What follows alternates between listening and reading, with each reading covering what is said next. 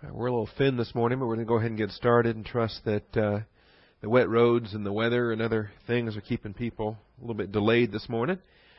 Before we begin, let's take time for silent prayer, not only setting aside our own distractions and preparing ourselves for study, but let's pray these guys in here safely, shall we?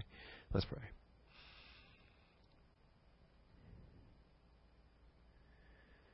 Holy Father, we thank you for this day and the truth of your word and the privilege it is that we have to assemble together and to receive instruction.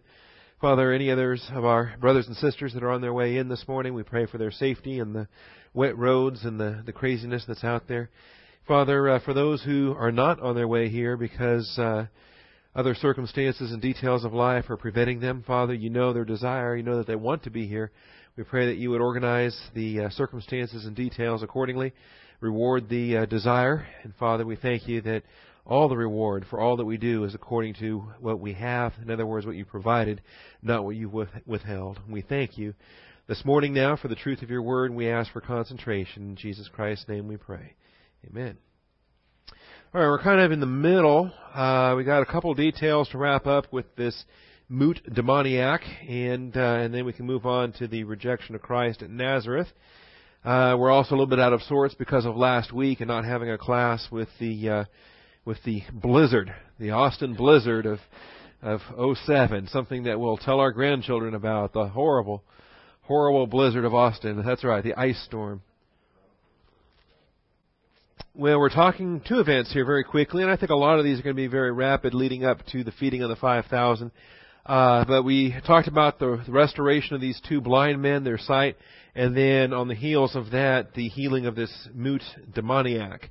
And so we're in Matthew chapter 9 for the moment. Neither of these events is recorded in Mark, Luke, or John. So we are limited to Matthew's account for both of these episodes, episode 31 and 32 in the Galilean ministry. As we read it starting in Matthew 9:27, as Jesus went on from there, two blind men followed him, crying out, "Have mercy on us, Son of David." And we spent a lot of time on the significance of that title, Son of David, with their faith and their understanding and recognition of what the Davidic covenant entailed, who the Son of David was going to be in terms of not only the king, but also the Christ. When he entered the house, the blind men came up to him, and Jesus said to them, "Do you believe that I am able to do this?" And they said to him, "Yes, Lord."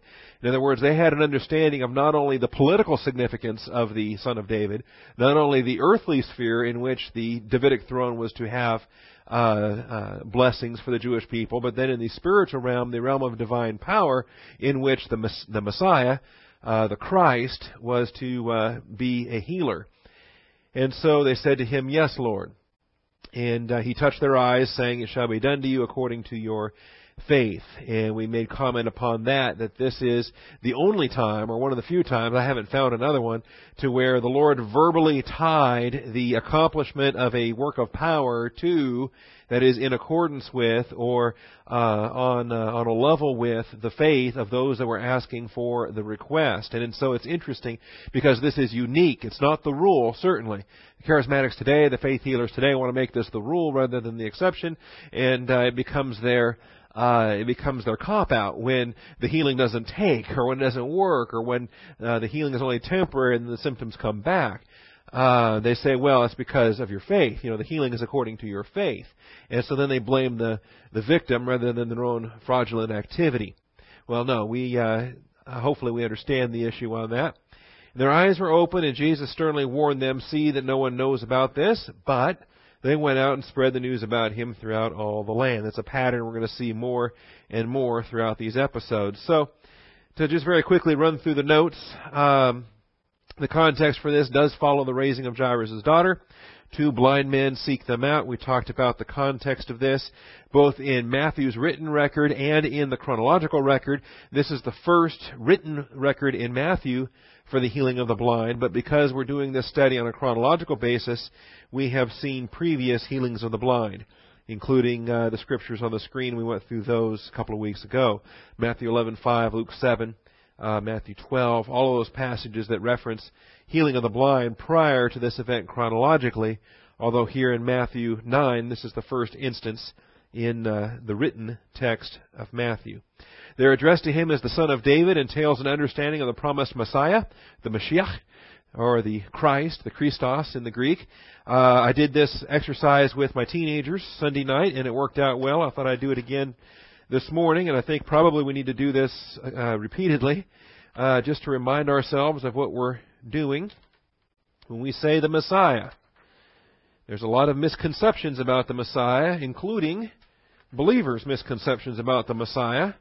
And we got this idea, we use the term Messiah even in earthly terms. Unbelievers use the term Messiah. They're looking for, they thought when Bill Parcells came to the Dallas Cowboys that he was their Messiah. Well, what do they mean by that? And now they're looking for a new one because Bill quit. So what's going to happen now? Well, the Messiah.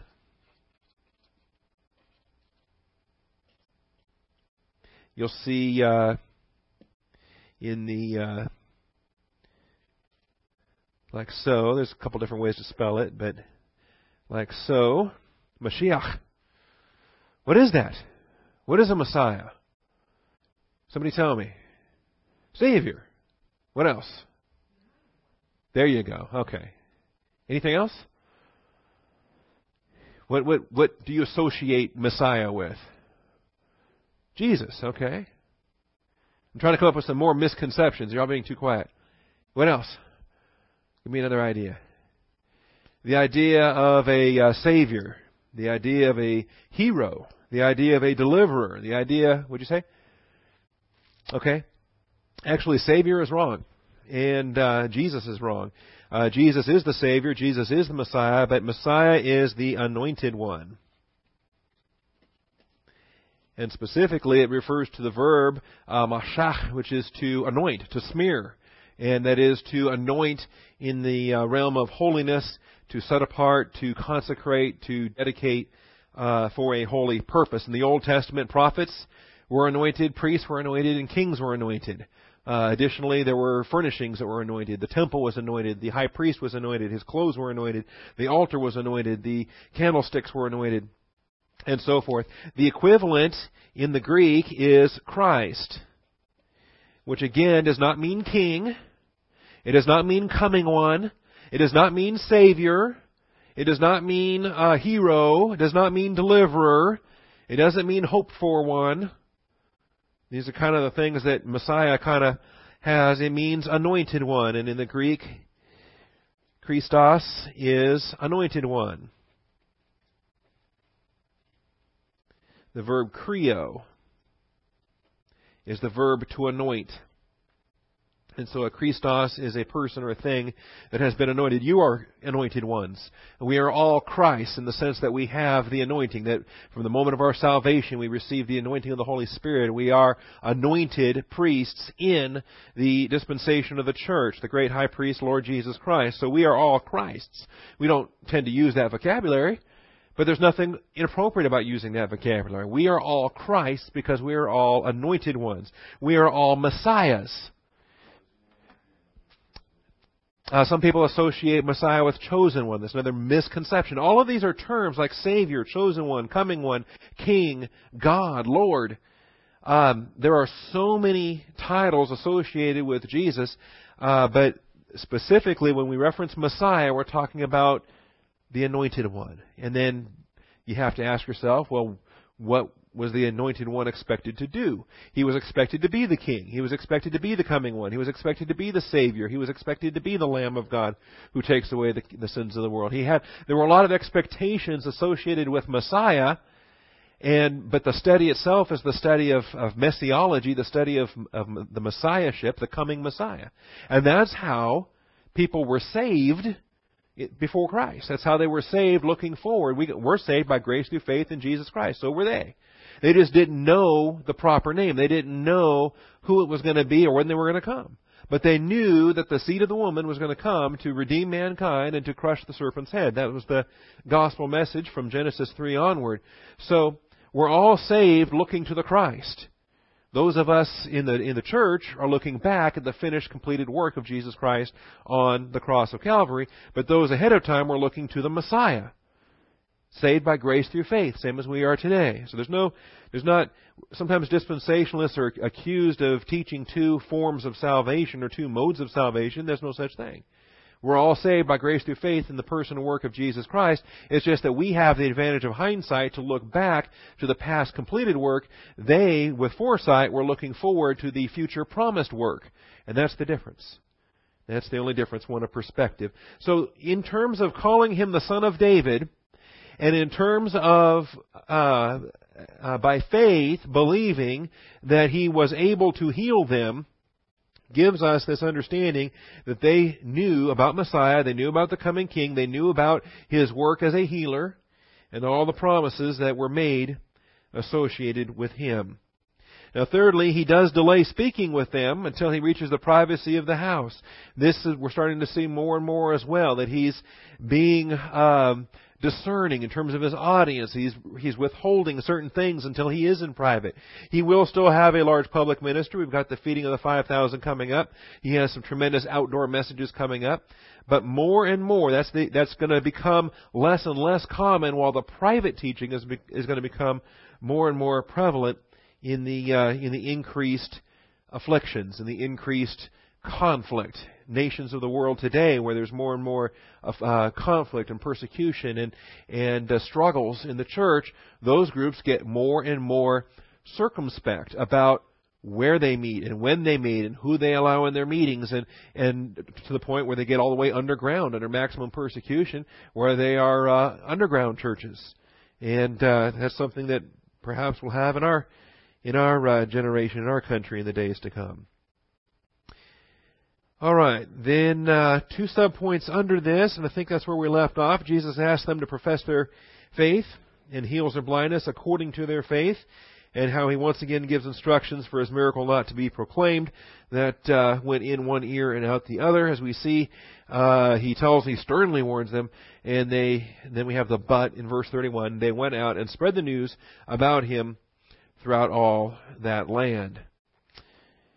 Now, the last thing we get here is with the demoniac. As the formerly blind men depart, a mute demoniac is brought in. And this is verses 32 through 34. As they were going out, a mute, demon-possessed man was brought to him. After the demon was cast out, the mute man spoke. And the crowds were amazed and were saying, "Nothing like this has ever been seen in Israel." Now, that's factually false, but it's typical with respect to the subjectivity of a lot of believers, a lot of people that think that the day and the age in which we live in is unique, and that nothing like this has ever happened before, and we're just living in the greatest age imaginable. But the Pharisees were saying, verse 34, he casts out demons by the ruler of demons. We've seen that before. We've seen that in Matthew 12. Matthew 12, the events of Matthew 12 precede this, but in the written record, this event comes first. And so we realize that this is a growing pattern. There were probably many times in which those grumbling rumors were being spread by the Pharisees that, well, he's a servant of Beelzebub. He's a servant of the ruler of demons. He himself is a sorcerer, and which is part of the evidence against him why they wanted to put him to death. Now, 4 subpoints under this, and I know we haven't gotten this far, have we? And I need to switch that back. Thank you. Well, do you want to see what those other points look like? Let's go back to here.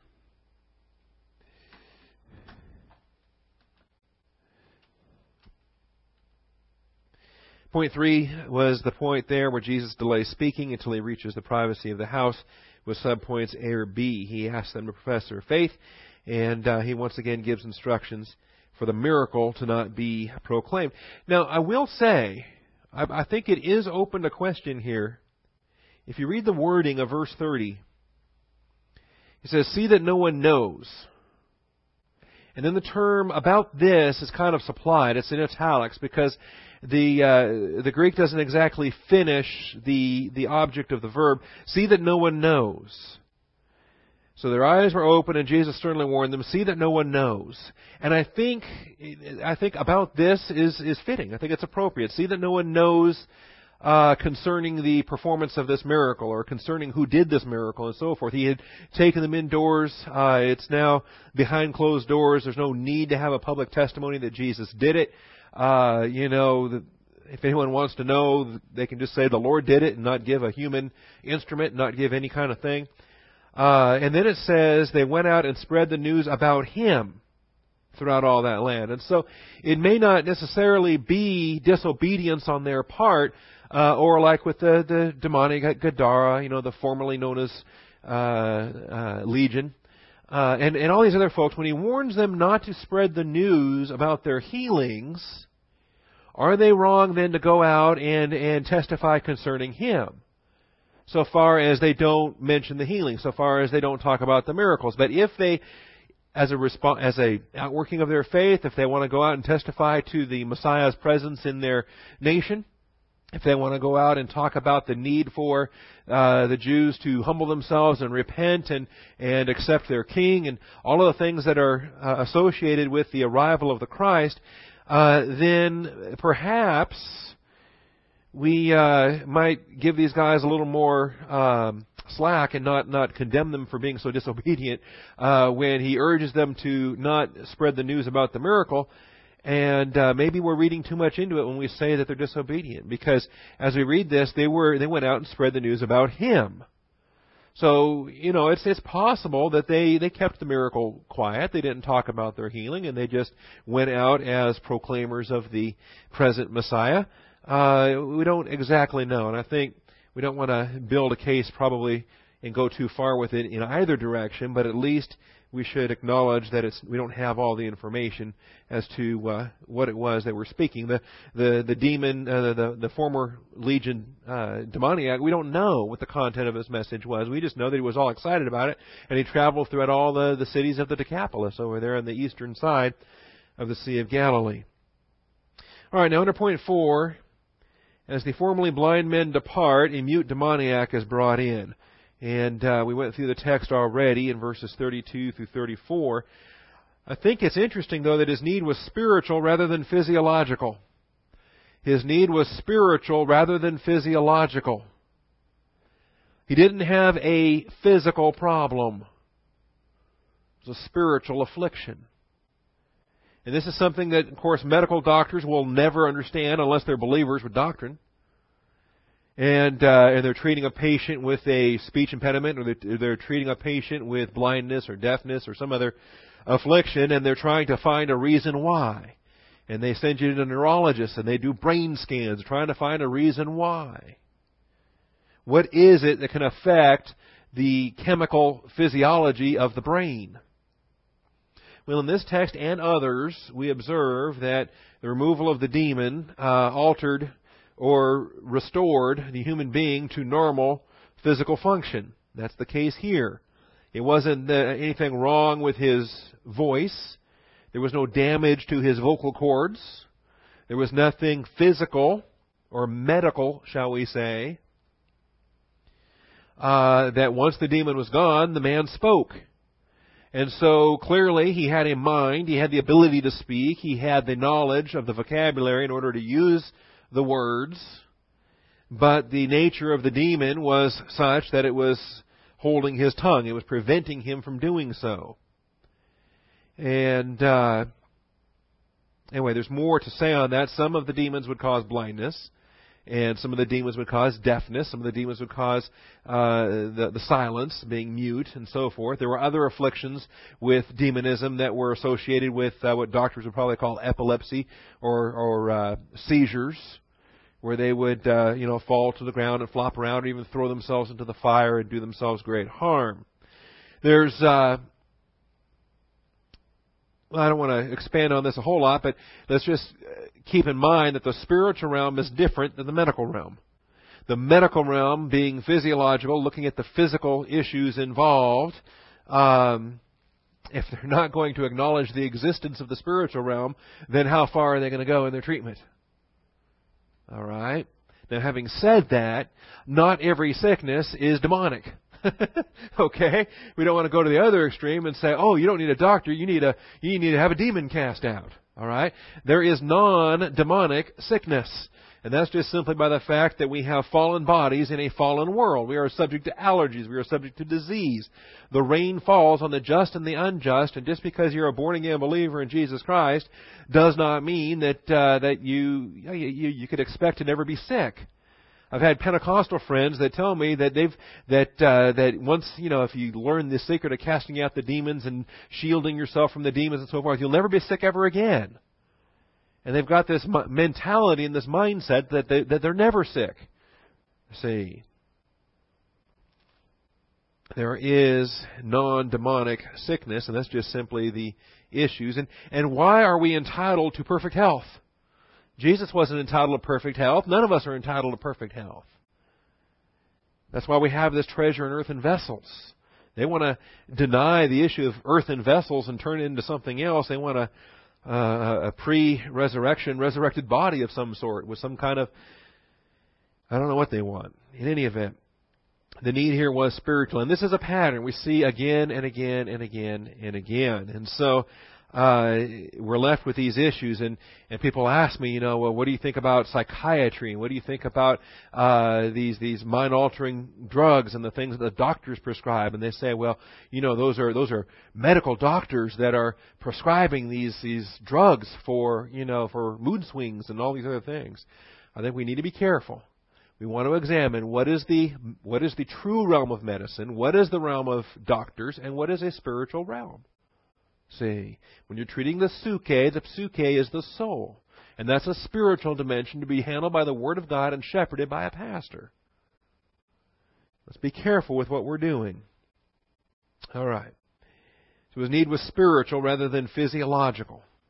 And time again, we'll bring Quentin Swafford in or somebody from the youth ranch, and those boys that they get that are so drugged. And the first thing they do is get them off the drugs. They get them off of the Ritalin and everything else that they've been pumped for years. Start to deal with spiritual issues. And it works. It's amazing. It takes patience. It takes, a youth ranch in the middle of nowhere. So that when they run off, there's nowhere to go except the woods. Oh, absolutely. Have no question about that. Well, now, let's be careful now. The physical conditions of seizures and epilepsy and diseases and so forth have physical things to answer them. But spiritually caused phenomena must be spiritually answered. And that's what we're saying here under this point. Freed from the demon, the man was able to speak. Freed from the demon, the man was able to speak. Again, there are physiological reasons for seizures and epilepsy and so forth beyond the spiritual realm that obviously need to be treated medically.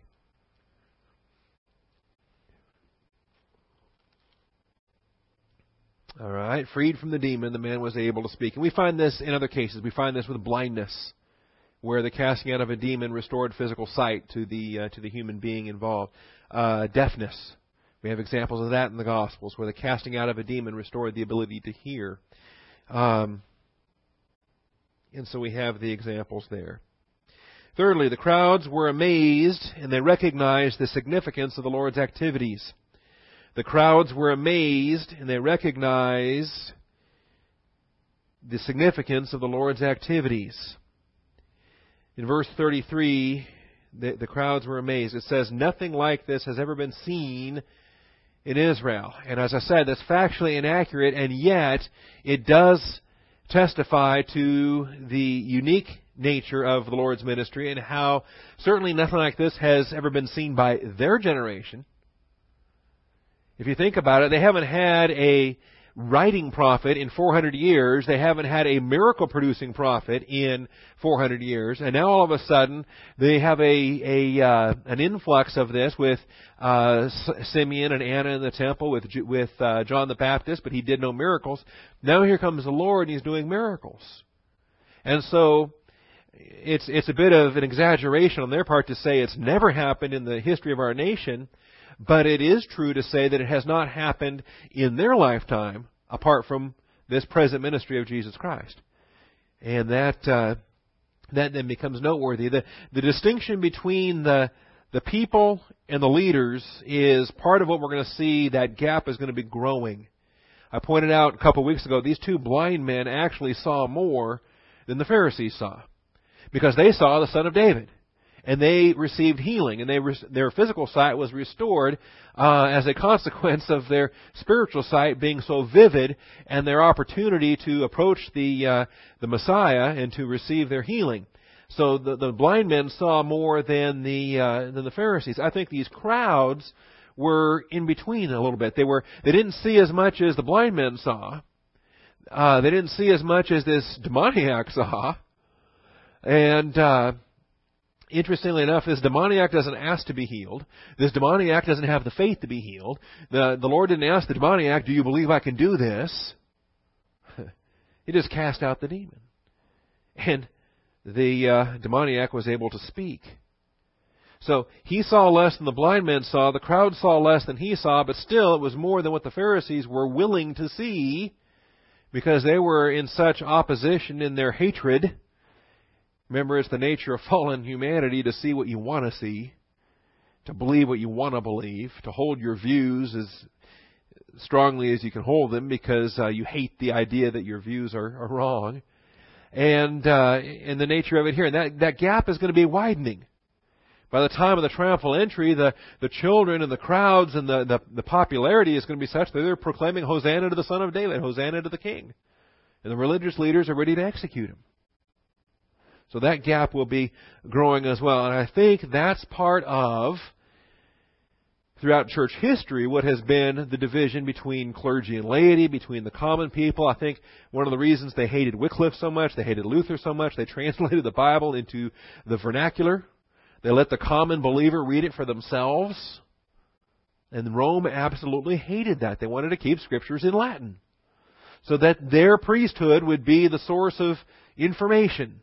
You've got to trust us. Our services are in Latin. Our Scriptures are in Latin. Everything's in Latin. Why? And the common people, they can't understand it.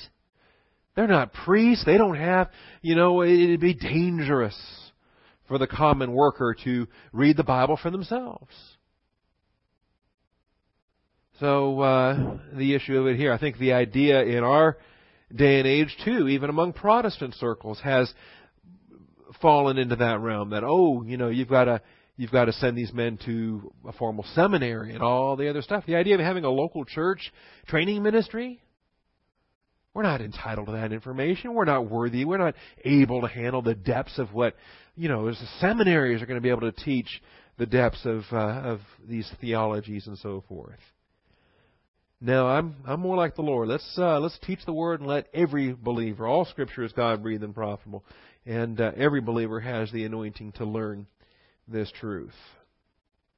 Finally, the Pharisees published disinformation.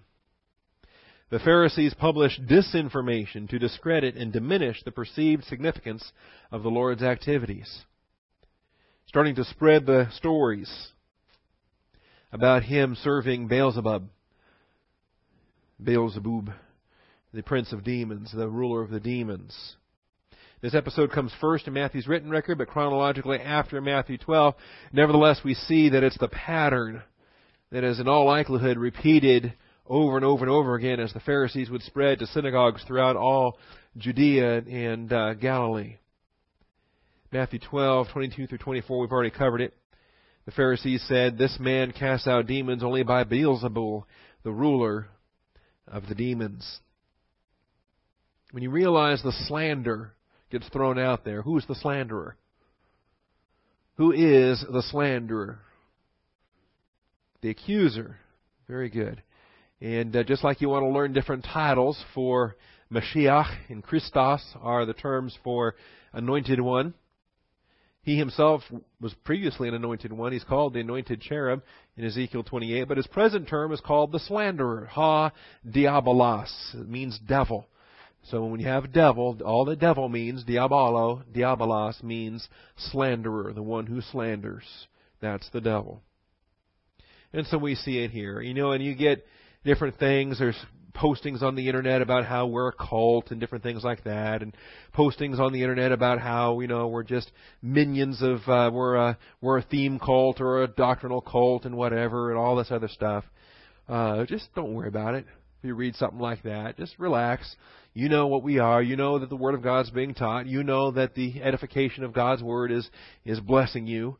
So don't worry about the slander or the rumors as they start getting spread.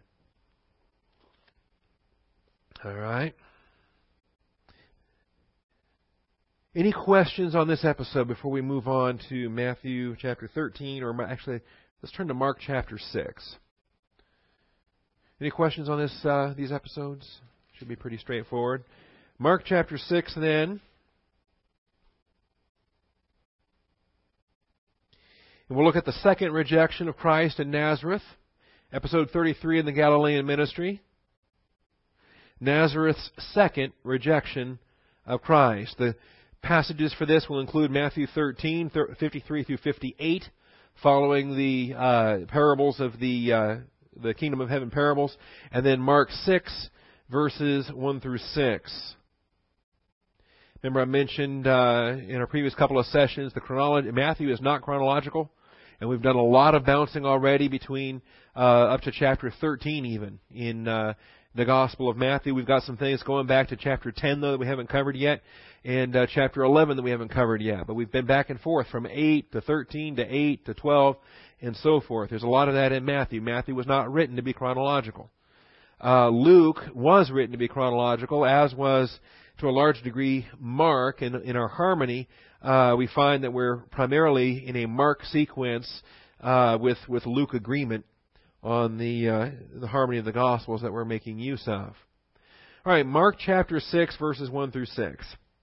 Now, a lot of folks will equate this with Luke chapter 4 and only see one trip to Nazareth.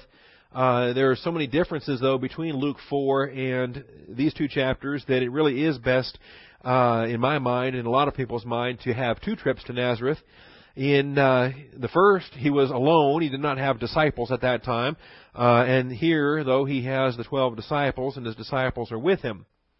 We're told in Mark 6:1, Jesus went out from there and came to his hometown, and his disciples followed him. When the Sabbath came, he began to teach in the synagogue, and the many listeners were astonished, saying, "Where did this man get these things, and what is this wisdom given to him, and such miracles as these performed by his hands? Is this not the carpenter, the son of Mary, and the brother of James and Joseph and Judas and Simon? Are not his sisters here with us?" And they took offense at him. Jesus said to them, "A prophet is not without honor except in his hometown, and among his own relatives, and in his own household." And he could do no miracle there except that he laid his hands on a few sick people and healed them. And he wondered at their unbelief, and he was going around in the villages teaching.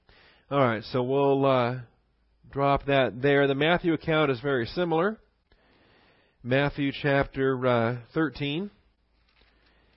In Matthew's record, it follows the account of the parables of the kingdom. Verse 54, he came to his hometown and began teaching them in their synagogue, so that they were astonished, and said, "Where did this man get this wisdom and these miraculous powers? Is this not the carpenter's son? Is not his mother called Mary, and his brothers James and Joseph and Simon and Judas, and his sisters, are they not all with us? Where then did this man get all these things?"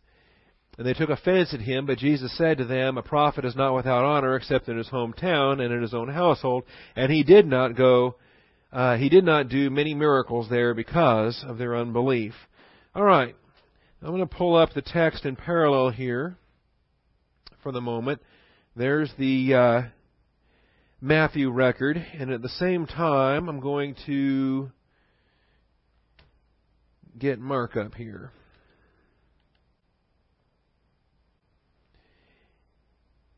Because I already spotted a difference in your outline coming up of something that I may want to reword from verse 5. These two accounts are largely parallel and not that different from each other. One place where perhaps that we can view a difference, well, there's a couple. The spelling of Joseph versus Joseph. I don't know if that bothers some folks. Let me get this one here to Mark 6.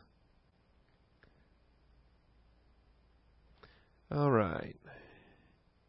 Did you notice he was called the carpenter's son in one version, and he was called the carpenter in another version?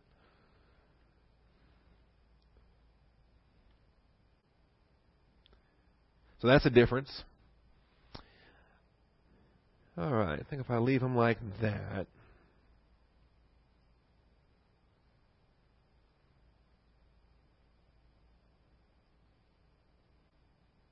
There. Okay. And yes, I'm going to reword one of my points coming up because of the text of Mark 6:5.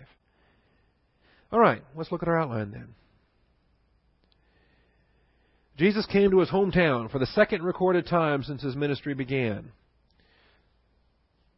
First time was Galilean ministry episode number 2, rejected at Nazareth. And in that episode, the last time he made them so mad that they tried to kill him. The episode in Luke chapter 4 is worth looking at. Luke chapter 4, verses 16 through 30. This is now his second time to return there. Unless, of course, you think that these events are one and the same. Some people still try to do that. I think it's worthwhile to separate them. Simply because the context for this is so different. Episode 2, GM number 2, Galilean ministry number 2, is only recorded in the Gospel of Luke, Luke chapter 4. It's not covered in Matthew, not covered in Mark or John. This episode, GM 33, Galilean ministry number 33, is recorded in Matthew and Mark, but not recorded in Luke. And in any event, some people take that as reason to try to combine them. It'd be, if this event was also recorded in Luke, if Luke recorded both of them, then the question would be resolved. But we don't have that, so I guess it's still a debate. I think the significance of no disciples in Luke 4 is noteworthy. He grabs the fishers of men in chapter 5 of Luke and so forth. He gets Matthew in chapter 5, and there's no question that he's here without disciples on this particular occasion. He came to Nazareth, where he'd been brought up, as was his custom, reading from Luke 4:16. He entered the synagogue on the Sabbath and stood up to read, and this is where he takes the scroll of Isaiah and he begins to read. Particularly, take note, this is from Isaiah 61.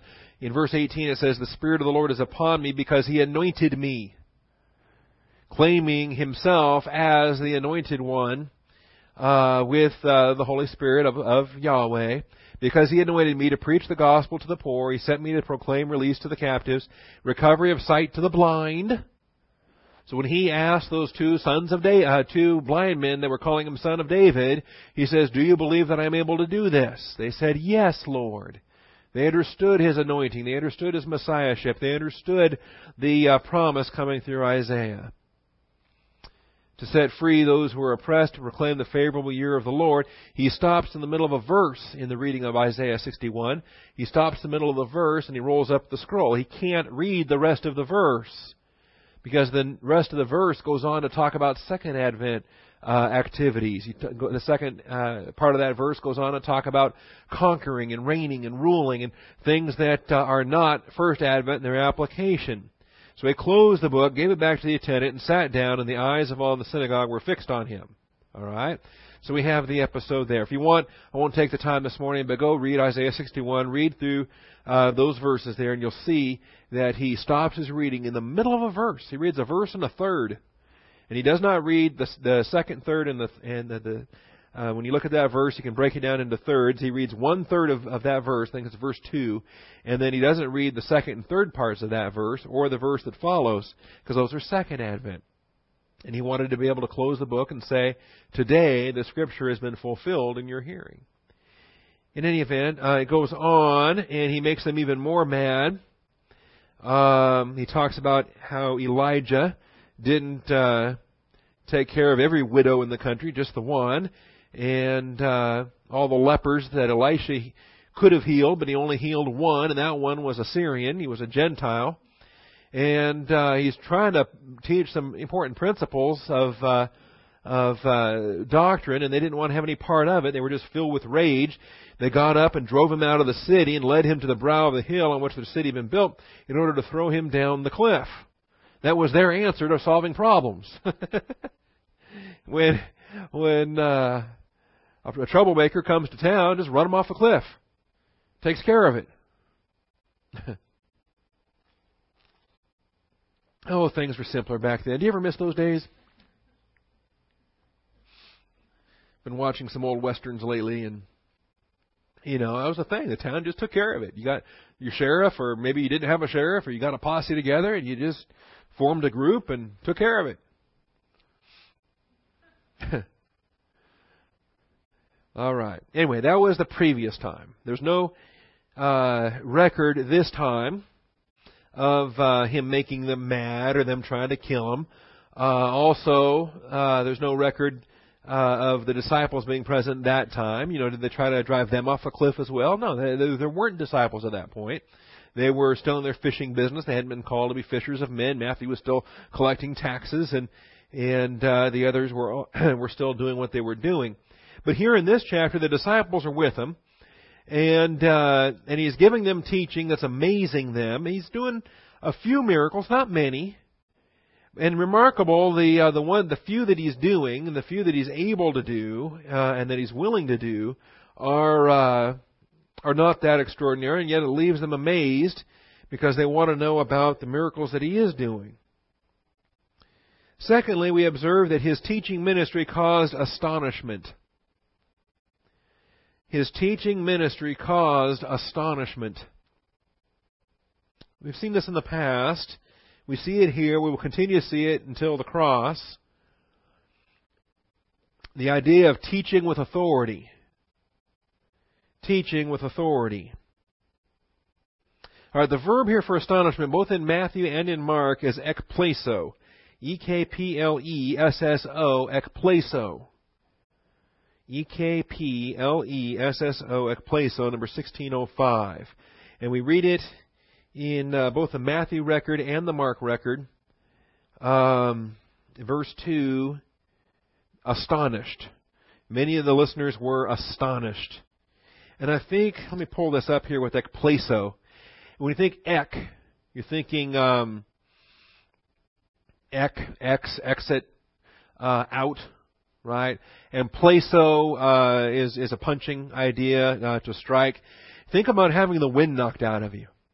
Think about being punched in the gut so hard that you just, you just lost your wind at that point. That's how astonished they were. It's like a slap in the face that just totally strikes you and leaves you struck physically. And you can then use it metaphorically to describe your astonishment. And so it's a vivid way to describe the astonishment. There's other words: to wonder, to marvel, to be amazed. There's other words where your mind is simply overwhelmed with what's before you, where you can't believe your eyes. What to my wondering eyes should appear but a miniature sleigh and 8 tiny reindeer. No, it's not something that before your eyes that's dazzling you in the entertainment value of it. That's thaumazo, and there's other terms for that, to wonder at or to marvel.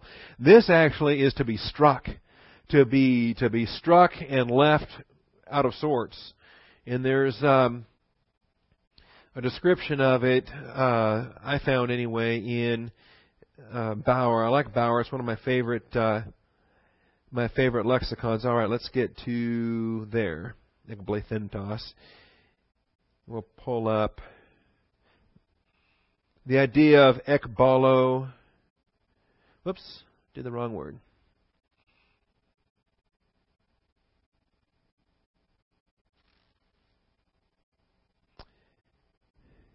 Oh, I'm in the wrong verse. I need to go to Mark chapter 6. Thought I was already there. Verse 2, they were astonished. Here it is. Ekpleso. rather causative. Ekpleso actually goes back. The Attic form was ekpleto with T's rather than S's. Used in the Church Fathers, used in the New Testament, used in the Septuagint, only in the passive, interestingly enough. Homer, Testament of Solomon, Testament of Abraham, so there's some apocryphal uses of it as well. Testament of Job, the Apocrypha, Ezekiel that's there. To cause to be filled with amazement to the point of being overwhelmed. You can render it amaze, astound, or overwhelm. Literally, to strike out of one's senses. To strike out, you've been slapped. Absolutely slapped with something. And so you're amazed by it. Some other examples of the early Greek writers, Aristotle and so forth. You'll notice passive with an active sense, to be amazed, to be overwhelmed, possibly because of fright, possibly because of something else. The disciples were terribly shocked, we're told in Matthew 19 and Mark chapter 10 and verse 26. That's when he was teaching them about divorce, and he was being very strict about, they had these divorce questions, and they're absolutely slapped across the face saying, well then who can, it's better not even to get married in the first place. And there's passages there we'll come up to, and we'll try to describe that accordingly. Josephus uses the term in his Antiquities of the Jews. His parents were dumbfounded.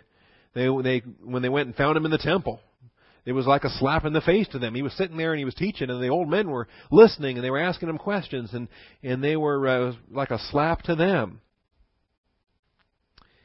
And other uses of it there. But the idea of almost a physical slap, a physical blow that's leaving you a bit overwhelmed comes into the picture here. Teaching with authority produced repeated astonishment. Teaching with authority produced repeated astonishment. And let's look at a handful of these scriptures, starting in Matthew 7. Teaching with authority produced repeated astonishment. Likely, the biggest issue in this present episode is the fact that he came back. There's the guy that last year we tried to drive him off a cliff. And now he comes back. And now he's got his disciples following after him. And he stands up to speak again. Teaching with authority. And it's amazing them. You also have the idea that word had spread with respect to what he had done in other villages. Remember, he was traveling throughout all of the villages. He'd raised the widow's son at Nain. That was nearby, not too far from Nazareth. Other things that he'd done in other villages there in Galilee, and they had heard about his wonders. Where has he gotten these things? Well, what things? These disciples? These followers? These women that are following after, supporting him out of their private means. He's got a support staff that's helping to finance their travels and lodging and food and so forth. But most of all, besides the miracles, most of all the teaching. Where's he getting these messages? He didn't go to the school of Hillel. He didn't go to the school of Shammai. He's a carpenter. All right, Matthew chapter 7 and verse 28. Matthew 5, 6, and 7 is the Sermon on the Mount. How was that received? Well, when Jesus finished these words, the crowds were amazed at his teaching. Why? Here's the explanation for why they were struck. Why they had the wind knocked out of them. That's how struck they were. For he was teaching them as one having authority and not as their scribes. He was teaching them as one having authority and not as their scribes. It's a huge difference. Scribes weren't teaching as having authority.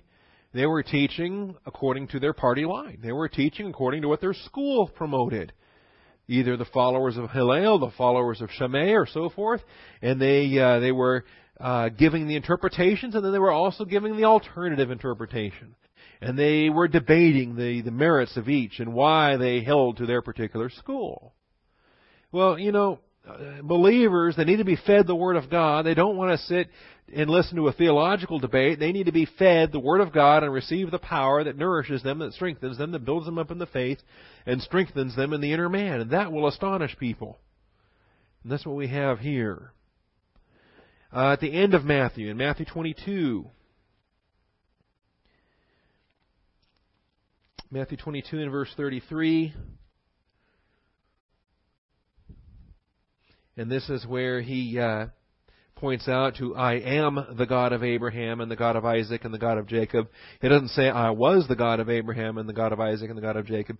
He is not the God of the dead, but of the living, recognizing that He is the God of Abraham, the God of Isaac, and the God of Jacob. Those three patriarchs are alive in His presence, and the crowds heard this. They were astonished at His teaching. Mark 1:22.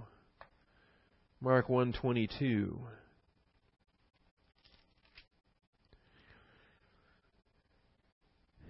This is in Capernaum, the context, teaching in the synagogue. They were amazed at His teaching again, His authority. He was teaching them as one having authority, not as the scribes. 11:18 of Mark 11:18. The chief priests and the scribes heard this and began seeking how to destroy Him, for they were afraid of Him, for the whole crowd was astonished at His teaching. Teaching with authority produces astonishment in those who hear, and a lot of anger and opposition and antagonism on the part of those who won't hear, on the part of those who feel threatened. Remarkably enough, you see it there. You see the jealousy. You see the fear, the hatred on their part. Same thing happens today in terms of churches that feel threatened. Well, don't blame them. You ought to be threatened. You ought to be afraid. Believers that are under doctrine, believers that are in systematic teaching, believers that are in a ministry workshop or that are taking grace notes or studying in a concentrated fashion, in a systematic fashion, more often than not, those believers are more equipped with doctrine than your standard light and fluffy pastor that's out there. I hate saying that, but that's the reality of it. That is the absolute reality of it. All right. And opposition grows. Resentment, jealousy. Oftentimes those who teach with authority are attacked as being arrogant. They say, oh, how can they know so much? How can they think they know so much? Oh, they're just pride. They're boastful. They're arrogant. Dogmatic teachers. They're hated.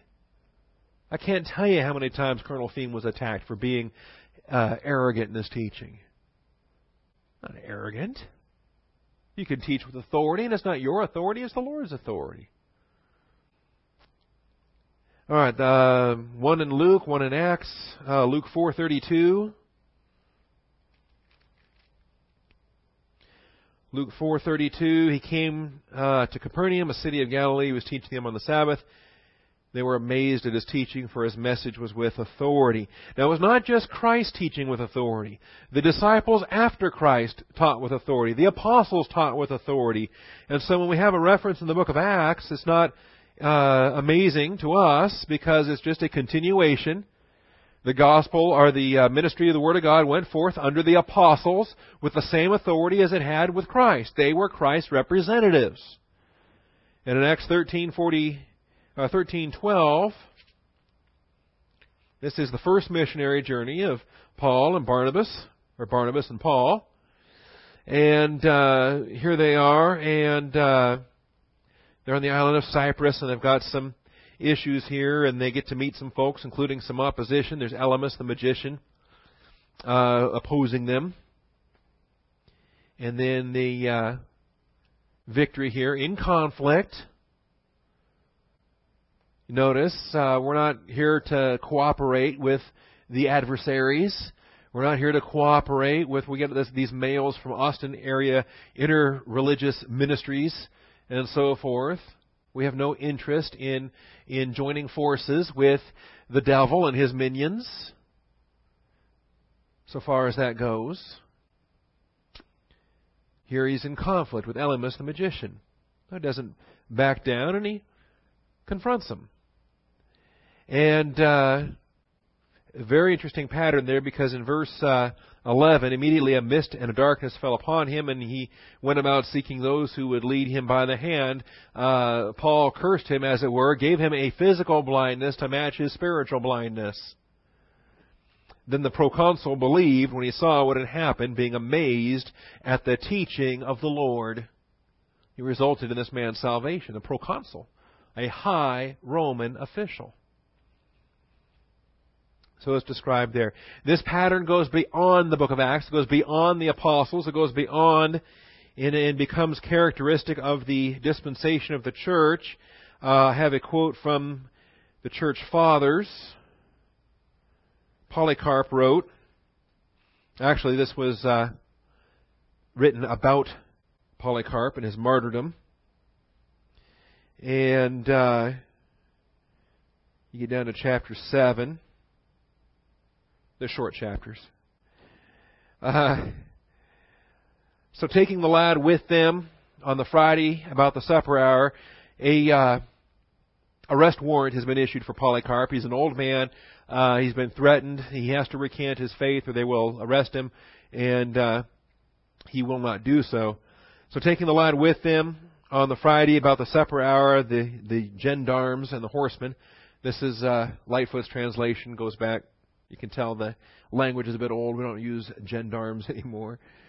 And horsemen went forth with their accustomed arms, hastening as against a robber. And coming up in a body late in the evening, they found the man himself in bed in an upper chamber in a certain cottage. And though he might have departed thence to another place, he would not, saying, "The will of God be done." So when they heard they were come, he went down and conversed with them, the bystanders, marveling at his age and his constancy, and wondering how there should be so much eagerness for the apprehension of an old man like him. Thereupon, forthwith, he gave orders that a table should be spread for them to eat and drink at that hour, as much as they desired. So he's feasting the arresting officers that have come to haul him away and burn him at the stake. And he persuaded them to grant him an hour that he might pray unmolested. And, here's the MPs. Every MP I've ever been associated with, if there's a great big feast laid out there, you need an hour? We can arrest you an hour from now? Great. Well, we're going to stuff ourselves. And on their consenting, he stood up and prayed, being so full of the grace of God that for 2 hours he could not hold his peace. And those that heard were amazed. That's ekpleso. That's the verb that's utilized in the New Testament to describe the reaction of teaching with authority. Here it's describing the reaction of a prayer that went forth with authority. They were amazed, and many repented that they had come against such a venerable old man. But when at length he brought the prayer to an end, after remembering all who at any time had come in his way, small and great, high and low, and all the universal church throughout the world, the hour of departure being come, they seated him on an ass and brought him into the city, it being a high Sabbath. I'm coming up on the end of the hour, so I'll go ahead and read a little bit more on this. We'll finish with this. It's a good story. Are you familiar with this? Have you ever read the martyrdom of Polycarp? Polycarp was one of the earliest of the church fathers. In his youth, he studied under the Apostle John at Smyrna. And he pastored at Smyrna for many, many years. It's debated whether he was the angelos to the church of Smyrna that's mentioned in Revelation chapter 2. Some people think it's likely that he was. Others say no, he probably didn't become the pastor there until 106 A.D., that the writing of Revelation was immediately prior to him, that the angel of Smyrna was his predecessor. Nevertheless, Polycarp knew John in his lifetime. He knew the Apostle John, and so he's a very early witness to the apostles themselves. So they take him into the city on the high Sabbath, and then he's got the opportunity here.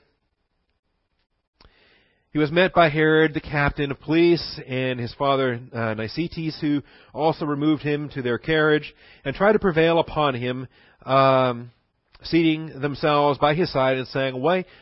What harm is there in saying Caesar is Lord and offering incense with more to this effect and saving thyself? All he had to do to save his life was worship Caesar. And the Christians in the 2nd century were not willing to do so. They knew that you shall worship the Lord your God and Him only, that Jesus Christ was their risen Savior, and they were not going to become idol worshippers. And He at first gave them no answer. When, however, they persisted, he said, I am not going to do what you counsel me. Then they, failing to persuade him, uttered threatening words and made him dismount with speed so that he bruised his shin. And as he got down from the carriage, and without even turning around, he went on his way promptly with speed as if nothing had happened to him, being taken to the stadium. There being such a tumult in the stadium that no man's voice so much as could be heard. But as Polycarp entered into the stadium, a voice came to him from heaven, Be strong, Polycarp, and play the man. Now, as far as these go, are these reliable? Did this really happen?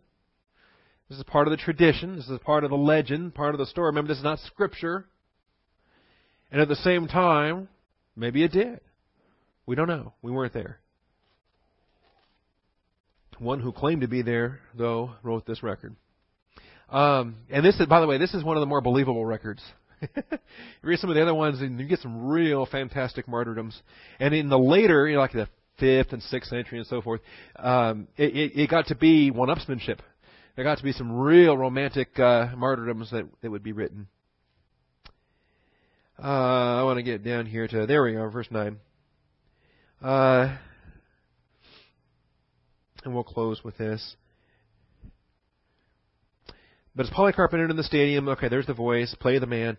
No one saw the speaker, but those of our people who were present heard the voice. And at length, when he was brought up, there was a great tumult, for they heard that Polycarp had been apprehended. When then he was brought before him, the proconsul inquired whether he were the man. And on his confessing that he was, he tried to persuade him to a denial, saying, Have respect to thine age, and other things in accordance therewith. And it is their wont to say, Swear by the genius of Caesar, repent and say, Away with the atheists. Then Polycarp, with solemn countenance, stood upon the whole multitude, lawless heathen that were in the stadium, and waved his hand to them, and groaning, and looking up to heaven, he said, Away with the atheists. But when the magistrate pressed him hard, and said, Swear the oath, and I will release thee, revile the Christ, Polycarp said, 66 years have I been his servant, and he hath done me no wrong. How then can I blaspheme my king who saved me?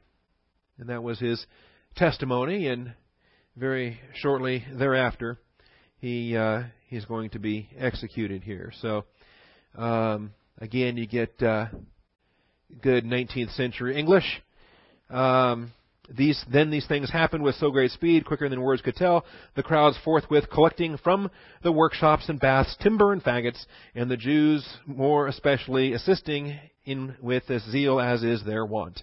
And nowadays we don't read things with faggots without risking, lawsuits and protest marches and so forth. But when the pile was made ready, divesting himself of all his upper garments and loosing his girdle, he endeavored also to take off his shoes, though not in the habit of doing this before, because all the faithful at all times vied eagerly who should soon touch his flesh. And anyway, he gets burned at the stake here. And he offers one final prayer, and that's the martyrdom of Polycarp. Anyway, it's over here on the shelf if you're interested, part of the early church fathers. Let's pray. Father, we thank you for the truth of your word. We thank you for teaching with authority. And it has been recognized in the life of our Savior. It was observed in the life of the apostles in the book of Acts. Also recognized in the writings of the church fathers that the ministry of your word with power and with authority is one that will cause amazement when it's observed. It will edify your children who receive it, and it will leave dumbfounded those who, Father, don't know what to think about your word going forth with such authority. In some cases, they're afraid of it. In some cases, they hate it. In some cases, they're just baffled as to why we're so committed to the teaching, to the form of teaching that we've been committed to. Father, we thank you for this ministry and for the truth of your word in this lampstand. We ask that you would continue to supply the grace that is always, always sufficient and abundant for every good deed. We thank you in Christ Jesus' name. Amen.